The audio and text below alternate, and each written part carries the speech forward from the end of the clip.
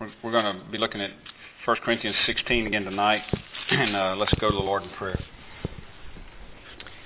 Father, we do come before your throne, O God. We come looking for grace, for help in time of need, and Lord, there's certainly need. Not a one of us go a moment without needing your grace. We pray for this young man, Travis and Shiloh's son. We ask for a good outcome there. We pray that they be able to help him and by doing whatever's necessary, Lord, that the seizures stop. We ask for your intervention and pray for healing, recovery. And we do pray for Ken's sister-in-law and lift her up as well. Again, Lord, asking for your intervention, asking that you move in this situation, grant healing. Lord, may they know your grace, comfort of your presence, and be strengthened in you. Lord, we do pray for Mike Murray, for Tommy Rainbolt. Lord, all of these that have been mentioned, we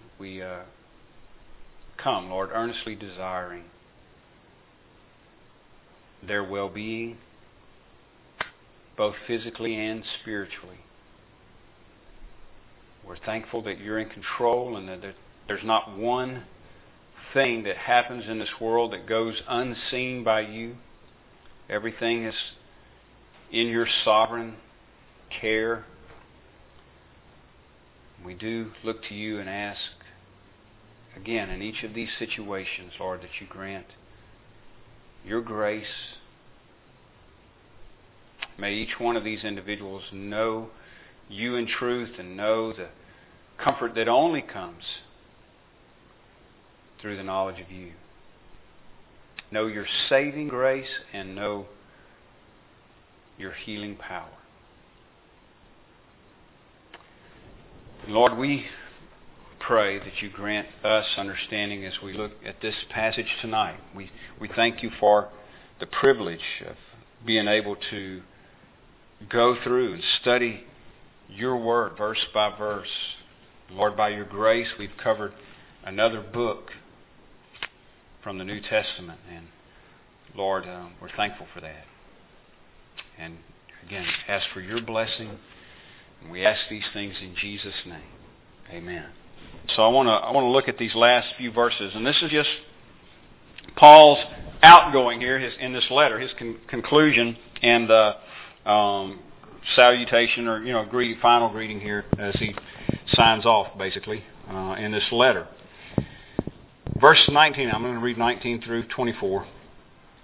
The churches of Asia send you greetings. Aquila and Prisca, together with the church in their house, send you hearty greetings in the Lord. All the brothers send you greetings. Greet one another with a holy kiss. I, Paul, write this greeting with my own hand. If anyone has no love for the Lord, let him be accursed. Our Lord, come. The grace of our Lord Jesus Christ be with you. My love be with you all in Christ Jesus. Amen. Well, verses 19 through 20 are just what you expect at the end of a letter. I mean, these are just words from and to particular people, as Paul writes from Ephesus, from Asia, as he mentioned here. And of course, that's a region in the ancient Roman Empire. It's not talking about the continent of Asia, what we know of Asia today. This is where the 7 churches were that Jesus writes to in Revelation, sends letters to in Revelations 2 and 3, and Ephesus, of course, being one of those. So Paul says the churches of Asia, that is the congregations there in the province of Asia, Roman province of Asia, sends you greetings. So again, there's some implied unity here, and Paul's been stressing that in the letter. In other words, we're not islands unto ourselves. We're all part of something great here, something bigger than ourselves, and I mean bigger than ourselves individually, bigger than our own congregation.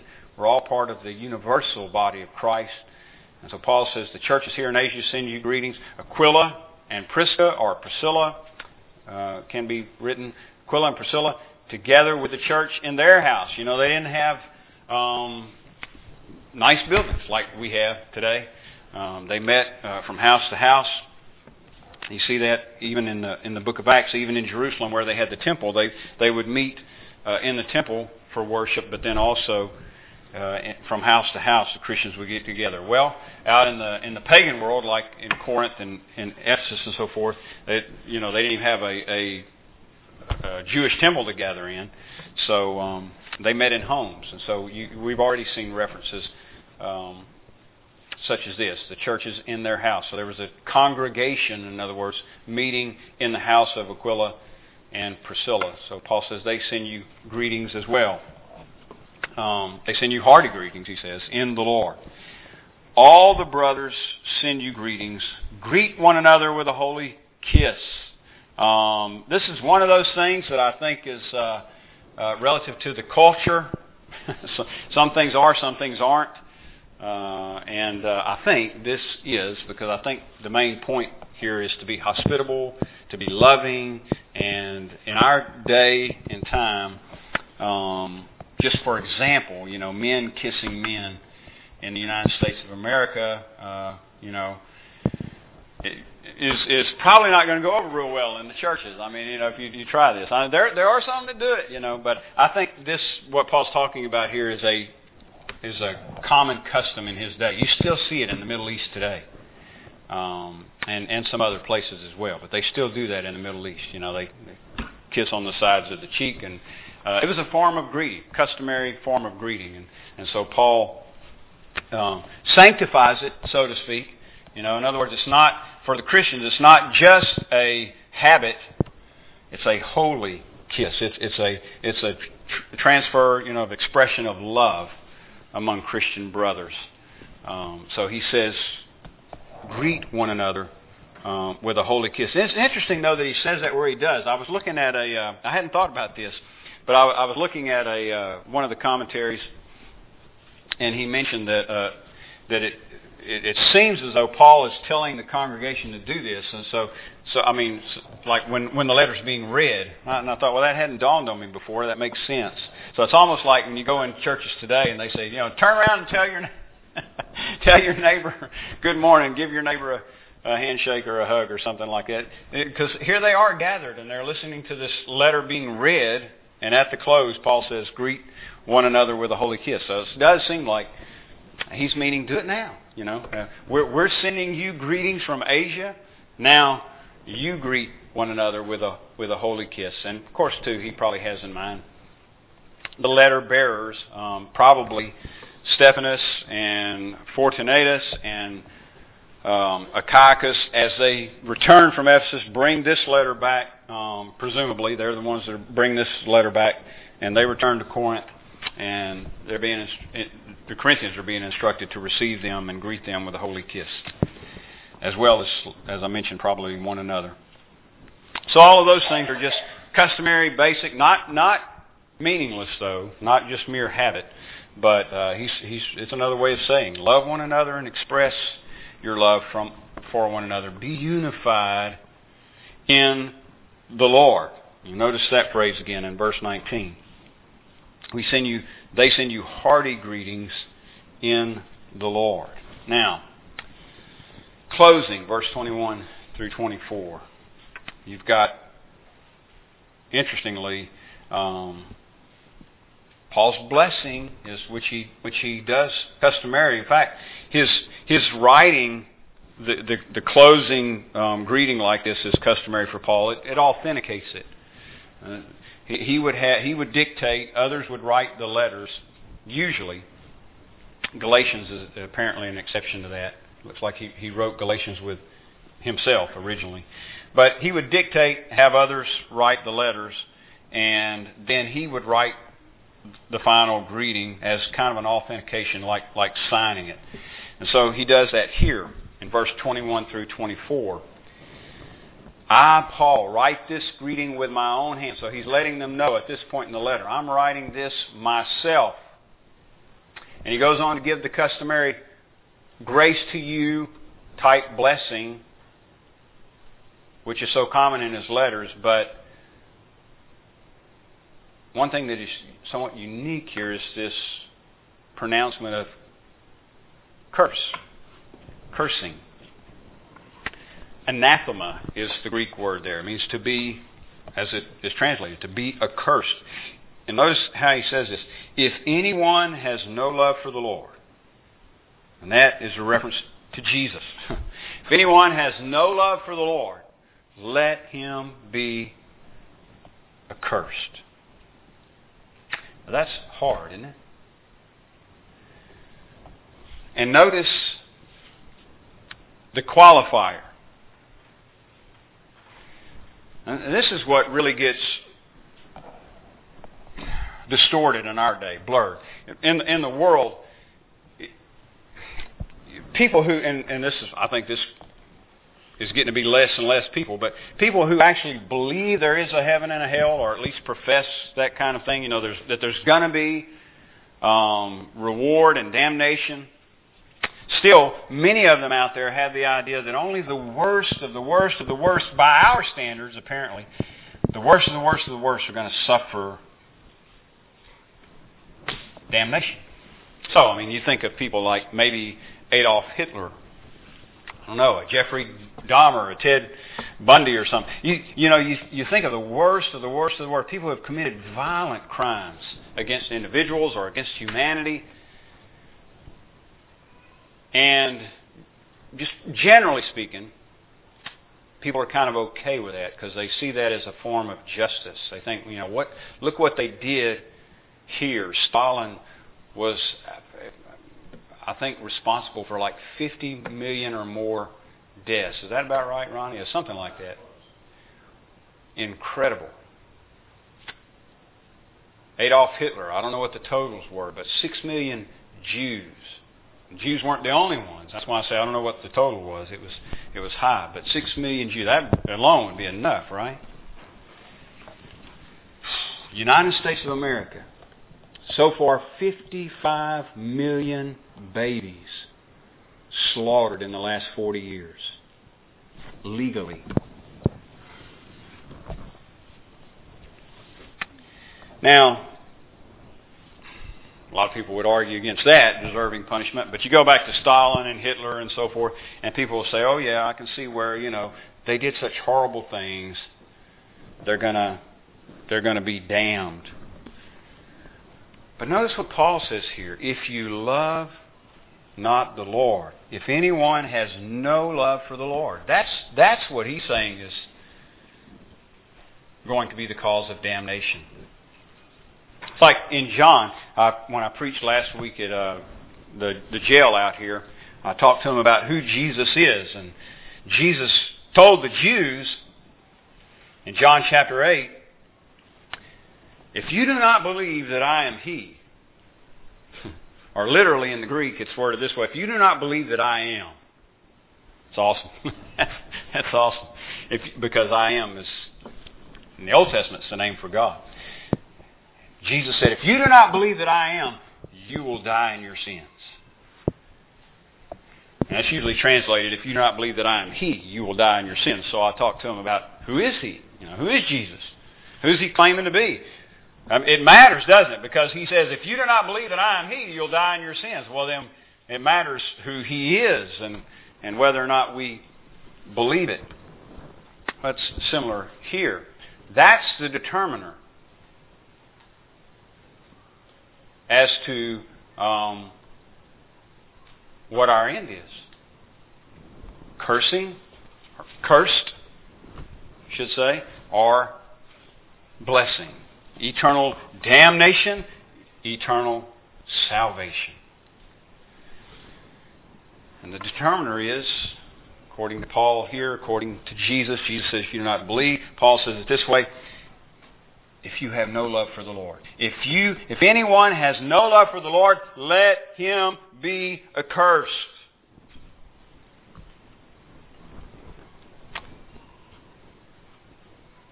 Damned is the idea there. Eternally, we know from other passages, eternally separated from God. That's what we were talking about a moment ago.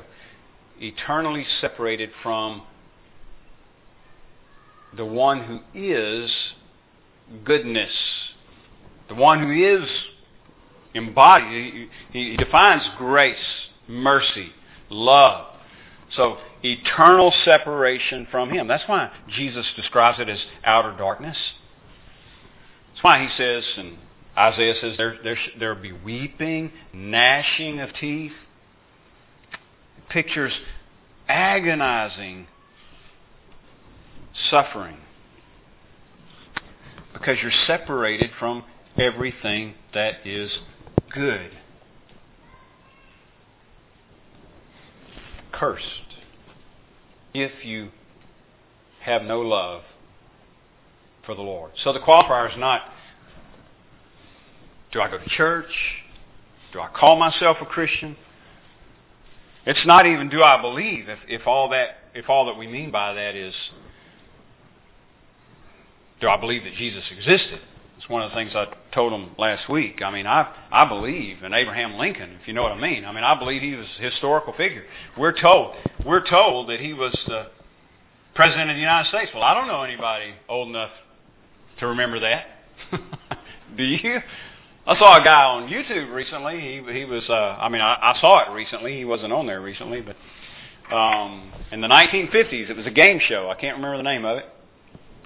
But in the 1950s, there was a game show, and they would bring an individual out, and he would tell a little bit about his, some experience he was supposed to be known for, he or she was supposed to be known for, and the guests, they had to guess what it was that they were connected with. And so they brought this guy out. He was 96 years old, and I can't remember his name either, but you could Google it and find out. But he was 96 years old, and he witnessed the murder of Abraham Lincoln. He was a 5-year-old boy at the time in the theater with his parents when Abraham Lincoln was gunned down. And he remembered John Wilkes Booth jumping from the balcony down on the stage. In 1950, whatever it was, he was 96 years old. But I don't know anybody here that witnessed that. I don't know anybody alive that witnessed that. How do I know that game show tape wasn't doctored, and made up? You know what I'm saying? We got secondhand information that tells us about, at least secondhand information that tells us about Abraham Lincoln, but I believe it. I believe he was president. I believe he existed. And that's the way some people are about Jesus. I mean, I believe it. I believe in Jesus. I believe they'll even go so far as to say things like the demons do. I believe he's the Son of God. I believe there's one God. And James says, demons believe that. That's not saving faith. Demons would fall down before Jesus and said, "You're the Holy One of God." They knew who He was. They believed in that sense. You know what they didn't do? Love Him. They didn't love Him. And because they didn't love Him, they wouldn't submit to Him. Oh, they had to bow for a moment, in His presence. I mean, they couldn't. They would just fall down and cry out. But they didn't love Him. They didn't want to serve Him, know Him, be with Him. So that's the qualifier. Do you love Him? Do you trust Him? Do you follow Him? Do you desire Him? Do you know Him? Do you want to know Him better? Do you want to be with Him? Remember the disciples, I think, we'll see when we get to John. My memory may not be serving me. I think it was James and John. Maybe wrong. But they heard when John the Baptist said, "Look, behold, the Lamb who takes away the sin of the world." They heard that. And they go over there and they start following Jesus. And That's always been kind of amusing to me. Jesus turns around and says, "What do you seek?" Well, that's good, isn't it? That's a good question coming from the Lord. And they said, "Where do you live?" That's indicative of something. When you want to know where somebody's house is, I mean, I think that they wanted to go. They wanted to be with him. They wanted to know something about him. Where are you from? Are you going home? Because we're thinking about stopping by. You know, we want to know a little more. And oh man, the grace. Jesus said, "Come see." Come see. So, do you love him? Do you know him? Do you want him? Do you desire him? Do you want to be with him? You want to know where he lives. You want to be there. You want to spend some time with him. It's not just believing that he is. And that's certainly necessary. It's necessary, but it's not sufficient. Do you love him? Do you love him? Paul says, if anyone has no love for the Lord, what a word. What a word for the church. I mean, he's talking to a congregation in Corinth. He's not speaking out into the air, out in the marketplace here. Any of you people out there in the world have no love for the Lord? He's talking to a congregation. If anyone has no love for the Lord, let him be accursed.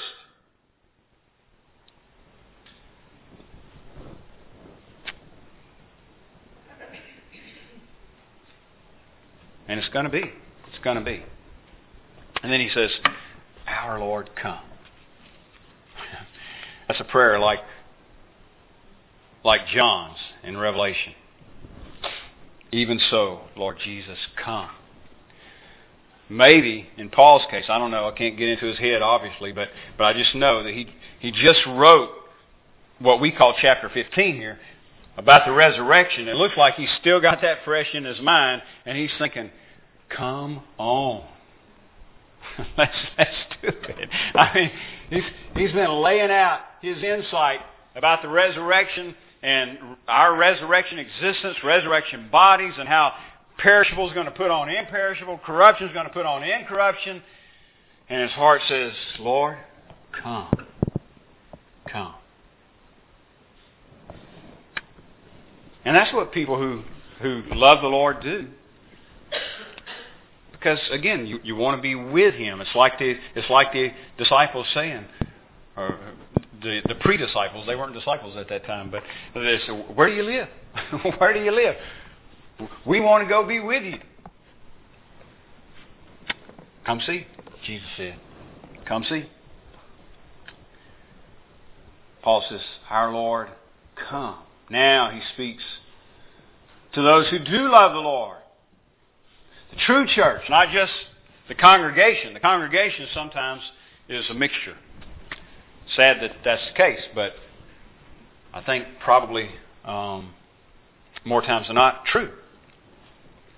You get just about any given congregation in any place, and you've got probably a mixture of saved and lost. People who love the Lord and people who don't. Now he's speaking to the genuine Christians. The grace of the Lord Jesus be with you. If anyone has no love for the Lord, let him be accursed. The grace of the Lord Jesus be with you. And maybe that's it's definitely a prayer, but maybe that's a prayer too. Maybe included in that is that God's grace would break through on these ones that don't love the Lord. Now, we certainly see that desire expressed by Paul in other places. So if you're thinking, 22 is just really, really hard. Looks like Paul just wants to damn everybody. Well, no, I think he's saying this is the way it's going to be. If any of you don't love the Lord Jesus, don't have any love for the Lord, let him be accursed. I mean, that's what's going to happen, in other words. And yet, he prays for the congregation for the grace of Jesus, which would, again, seem to me to include breaking through upon those who don't love the Lord so that they do love Him. And that's the awesome good news of the gospel, isn't it? We may have, in this room right now, we may have a mixture of saved and lost. And the good news is, that's bad. That if there are any lost among us, that's bad. But the good news is, that can be changed. That's what God's grace does.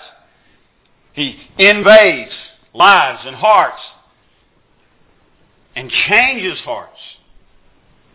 Turns hearts of stone into flesh.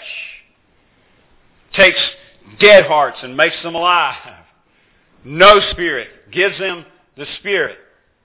Radical change. Dead alive. Miracle.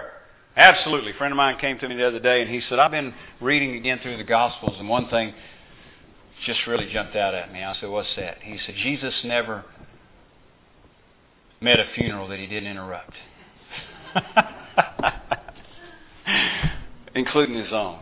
And I said, Amen. Amen.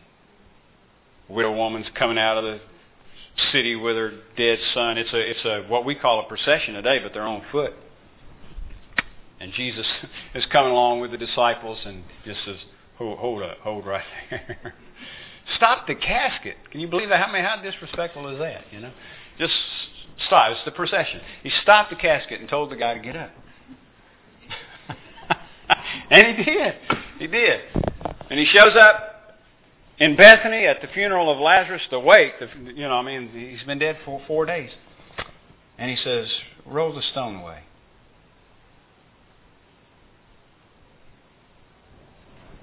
Oh man, he stinks by now. Just roll the stone away because, he's fixing to come alive and he might freak out if he can't get out of there. Roll the stone away. I would when you wake up in a tomb. Get some light in there. Roll the stone away because he's going to come out of there. He's probably going to bust through there anyway if you don't roll it out of the way. You're dead and then you're alive. So the bad news is, we're all dead in trespasses and sins apart from Christ. The good news is He raises the dead. He raises the dead. So if you're in that condition now, you don't have to stay there. You cry out to Him for mercy. You come to Christ in faith and know His saving power by His grace, by His mercy. The grace of the Lord Jesus be with you, Paul says. And then you hear again, I've been hearing it all the way through the book, but we hear it again, Paul's pastoral heart. My love be with you all in Christ Jesus. Think about this real quick before we close. The trouble this church has caused Paul and themselves. And he says, my love be with you all in Christ Jesus. Again, it's not apart from Christ. It's not outside of Christ. But we're all the church. We're all part of the church. Paul's saying, I'm closing this letter by letting you know that I love you. I want God's grace to be manifest in your midst. And I want you to know that I love you. My love is with you all. Amen. Let's pray. Father, we do thank you for your word. Thank you for this book, the book of Corinthians, which, like so much of the Bible, is so painfully honest, exposing all of our faults, blemishes, rebellious attitudes, all of the ways that our sin manifests, they come to light. And yet, your grace shines through and overpowers and overcomes. Dead sinners are raised to life in Christ, and saints who don't always look and act like saints grow and mature, press on toward the mark of the high calling of God in Christ. And it's all by your grace, all by your power, your working in us, with us, and through us. And Lord, we're no different than the Corinthians in that we're all sinners.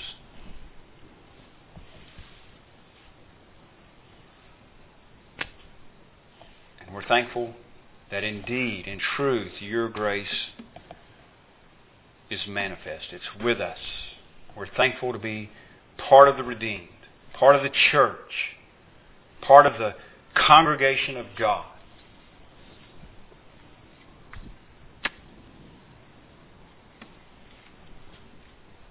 Because you love us. Again, we thank you in Jesus' name. Amen. Dismissed.